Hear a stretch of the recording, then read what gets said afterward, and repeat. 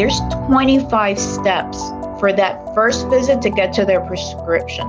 25 different points where they engage with the healthcare system and they have the experience. Hi, I'm Marianne Bohr with HIMSS. In this episode, we're sitting down with Dr. Christine Perales, Global HLS Lead in Digital Health for Quantiphi, and Rahul Gate, Head of Worldwide Partner Development for Healthcare and Life Sciences Data Analytics with Amazon Web Services. Today we'll be talking about how healthcare organizations can create positive patient experiences by bridging siloed data across the patient journey. And before we start, I'd like to say thank you to Quantiphi and Amazon Web Services for sponsoring this podcast. First question is for both of y'all. How does personalization transform a patient's journey? The pandemic showed us a lot about this and accelerated a lot of the activity that was happening across health and life science, and made us realize that an individual has many factors around them that impact their health and well-being. And those factors, if they're identified, for example, as we know, social determinants of health, but also behavioral and even environment and transportation, how does that impact their health and well-being? Those are very important markers that help us better service that patient or individual in healthcare. Yeah, and I'll say that the patient journey typically starts much before their actual interaction with a healthcare provider. A lot of times it starts with a Google search, right? So they are having symptoms and they want to look it up, and then it continues through that process. Then they want to find a provider or a physician. They need to understand their financial obligations. Then they need to get an appointment, prepare for the appointment, and then there's a check-in process depending on the nature of the provider that they are meeting with, right? And then they actually receive care. And then even after receiving care, they have to handle payments, schedule follow-ups, pharmacy, labs, and so on. And really, personalization can improve each of these interactions all the way from the beginning and until the whole process, at least for that episode ends.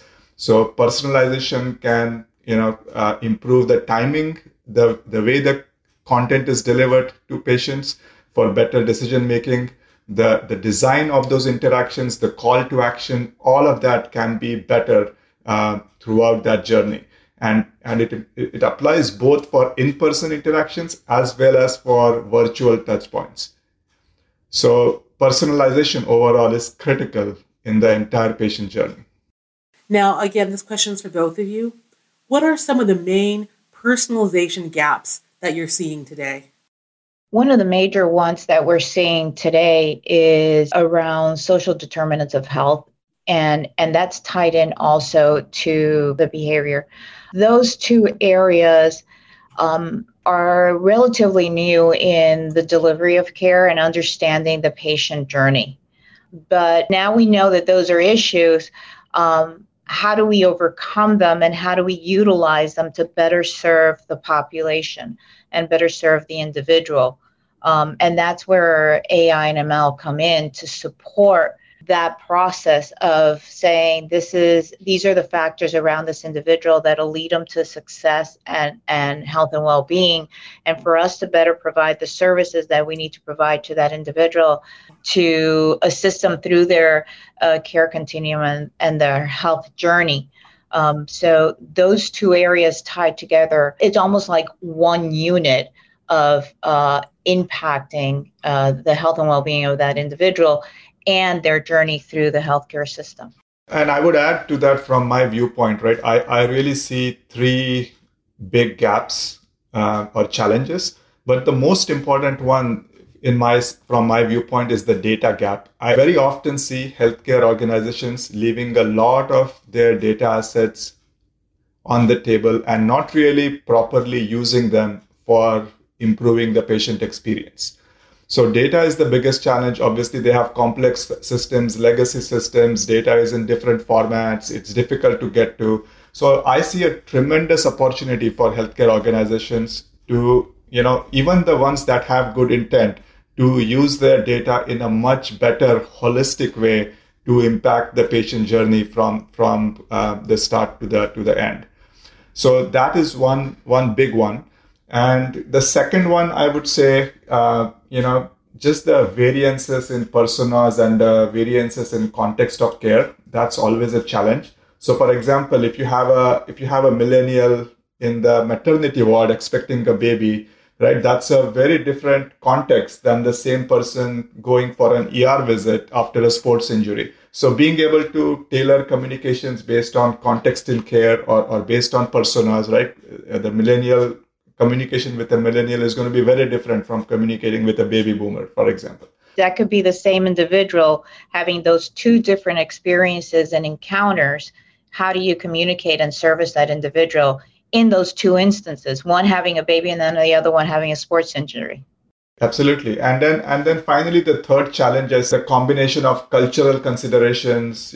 Some organizations are better at doing this than others. Some are very conservative, and there's always administrative burden, competing priorities, and finally regulatory constraints, security and privacy concerns. So all of those are very valid factors that have to be considered. There are solutions for everything, but I would say those are the three main categories of challenges that create these personalization gaps today.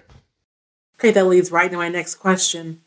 Could you tell us how are Quantiphi and Amazon Web Services using data to improve those patient outcomes and wellness?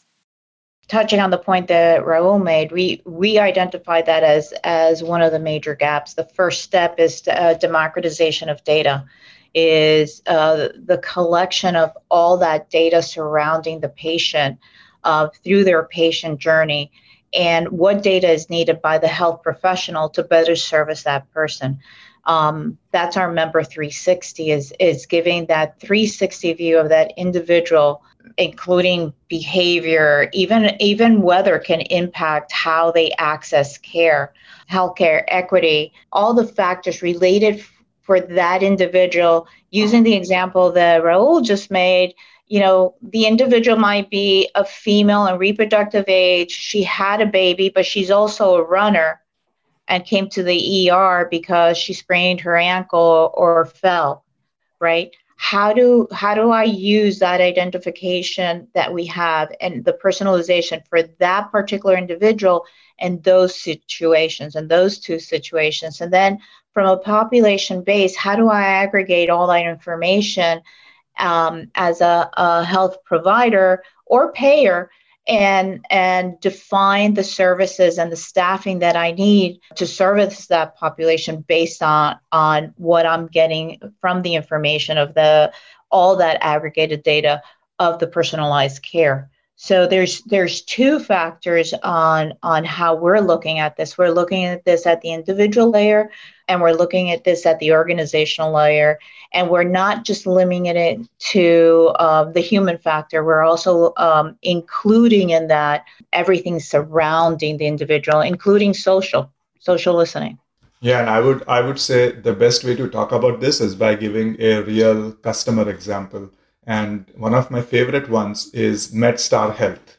So MedStar Health is the largest not-for-profit healthcare provider in the Maryland and Washington, D.C. area.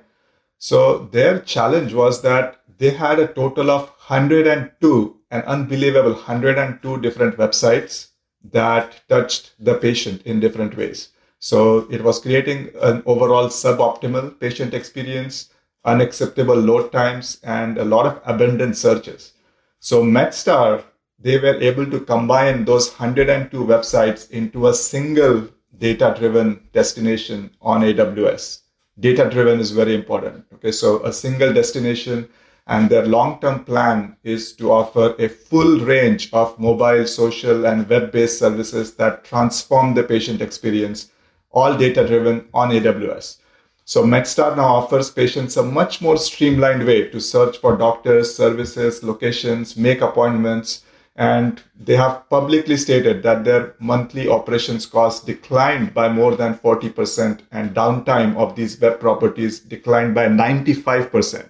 So great example of how a healthcare organization can go from their current state and really take that holistic data-driven view for improving patient experience and actually execute it in quick time. Fantastic. Now, Rahul, this next question is for you. How are data security and confidentiality concerns being addressed? That's a great question. Anytime you talk about personalization, data security and confidentiality always comes up. It's a very important topic to address upfront. So at AWS, we take a very comprehensive approach to both data security and privacy.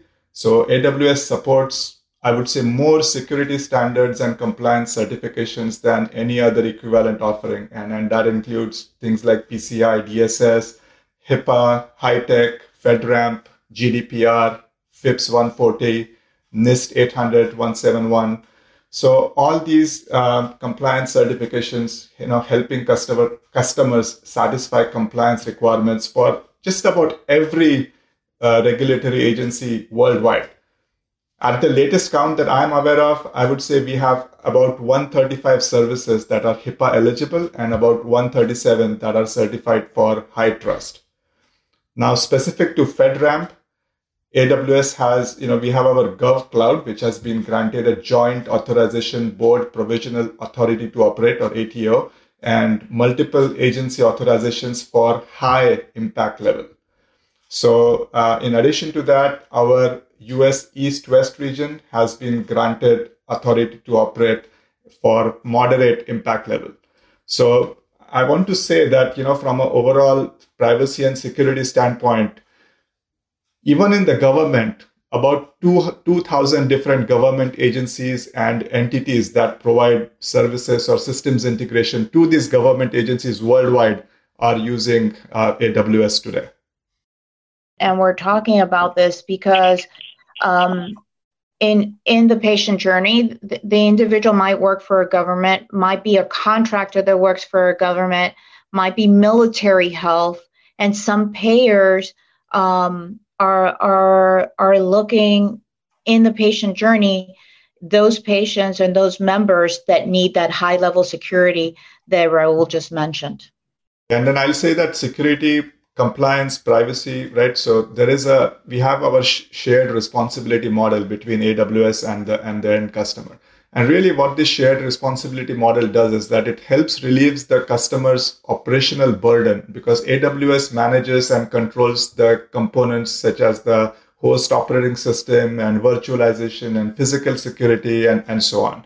And then the customer assumes responsibility for managing the guest operating system and the software that they are running. So in the shared responsibility model, AWS takes on ownership for security of the cloud, while the customer is responsible for the security in the cloud, which are the areas that they control.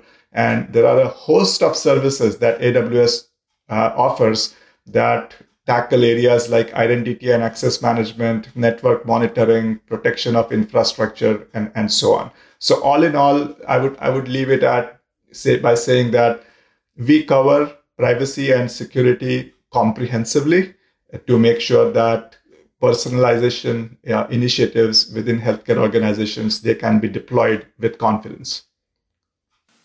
Wonderful. Now, Dr. Perales, this question's for you. What latest technology integrations and patient support capabilities are possible here? The advancement in technology, especially in digital, has really enabled being able to have a personalized care model for the patient journey. The patient journey really has, from the point that like Rahul was mentioning, from the point that the person feels sick to the point that they receive treatment and move forward from getting their prescription and their follow-up cares, there's 25 steps for that first visit to get to their prescription. 25 different points where they engage with the healthcare system and they have the experience. What can be brought in from this is we can bring AI and ML into this to better engage with that individual, to assist them through that journey and cut the number of interfaces that they have to do, and bring them to that particular entity in digital. So for example, if they don't have to go to the doctor's office, right, because it has to be a physical visit, we can enable a virtual care model for that particular person. If they live in a rural community, how do they access it and enable remote access through telehealth? Being able to get their results through a portal, finding better services through a portal that's personalized to them, because when they log in with their profile, the system knows what exactly that they, their preferences, their diagnosis, their location where they live, and the best way, the behavior that they have with healthcare. It might be that this is a difficult to serve individual, so the communication and the engagement is different from the entity, the organization, be it a payer or provider. It also provides data on how to better engage with patients in their community, how to better deliver care for a specific type of individual. So bringing in the analytics and dashboarding to do that. And that's a very valuable thing where you can bring in through the process many different digital solutions to tie into this and to decrease that amount of contact and steps that the person needs to go through to receive care. Okay, fantastic. This next question is for both of you. Are there any suggestions you would give to a company that's planning or implementing digital personalization? And how does that enable corporate wellness? So I would say my main advice is, in most healthcare organizations, data is not being fully leveraged to improve the patient experience and personalization. So my advice is invest in the 360-degree view of data. Free up your data assets. Create data liquidity. So even if you are sitting on data assets where you don't immediately know what use case it can support, chances are that when you make the data available through the 360-degree view, you're going to see a lot of uses for that data in meaningful ways. So invest in that 360-degree view.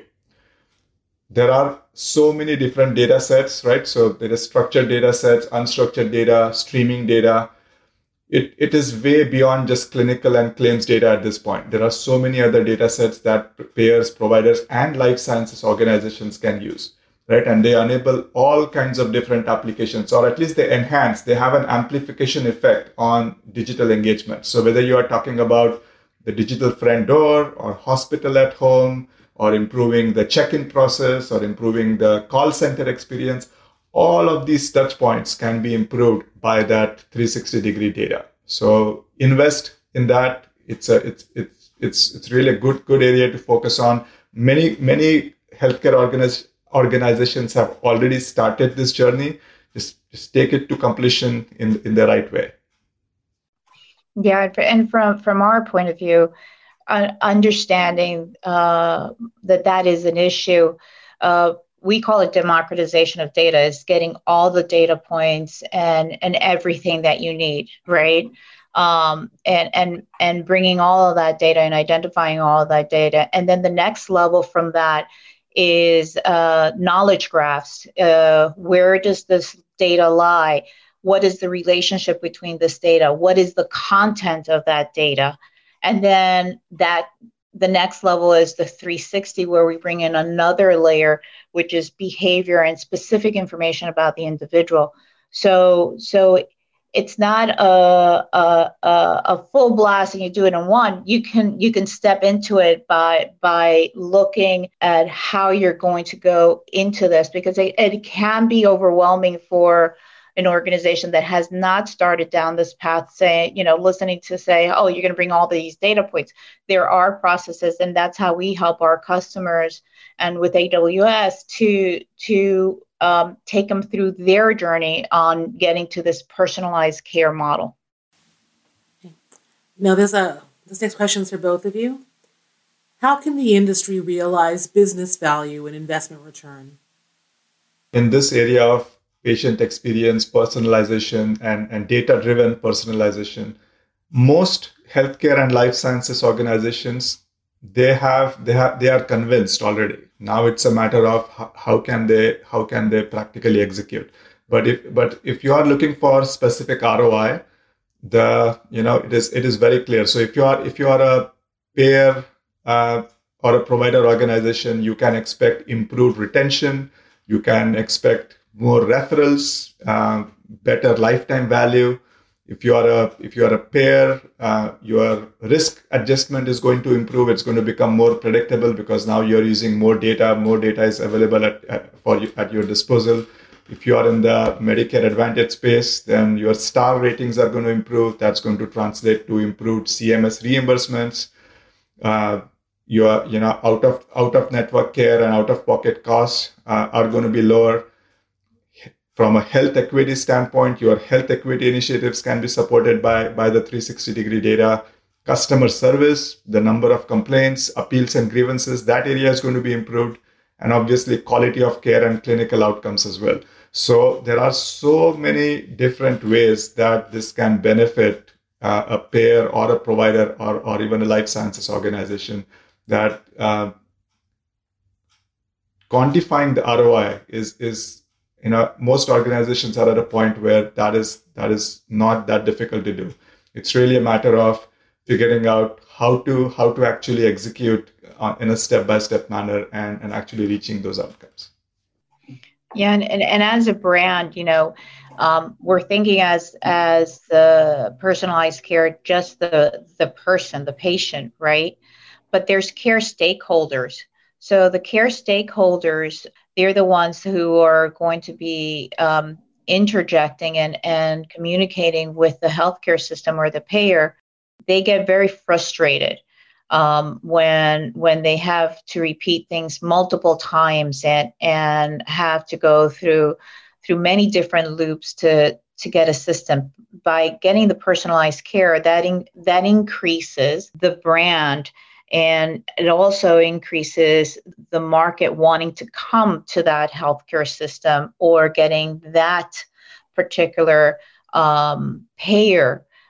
So it also works at in increasing the level of brand awareness and brand loyalty, and that it translates to a higher ROI because you have an increase of new patients or members, as well as retention of the ones that you have.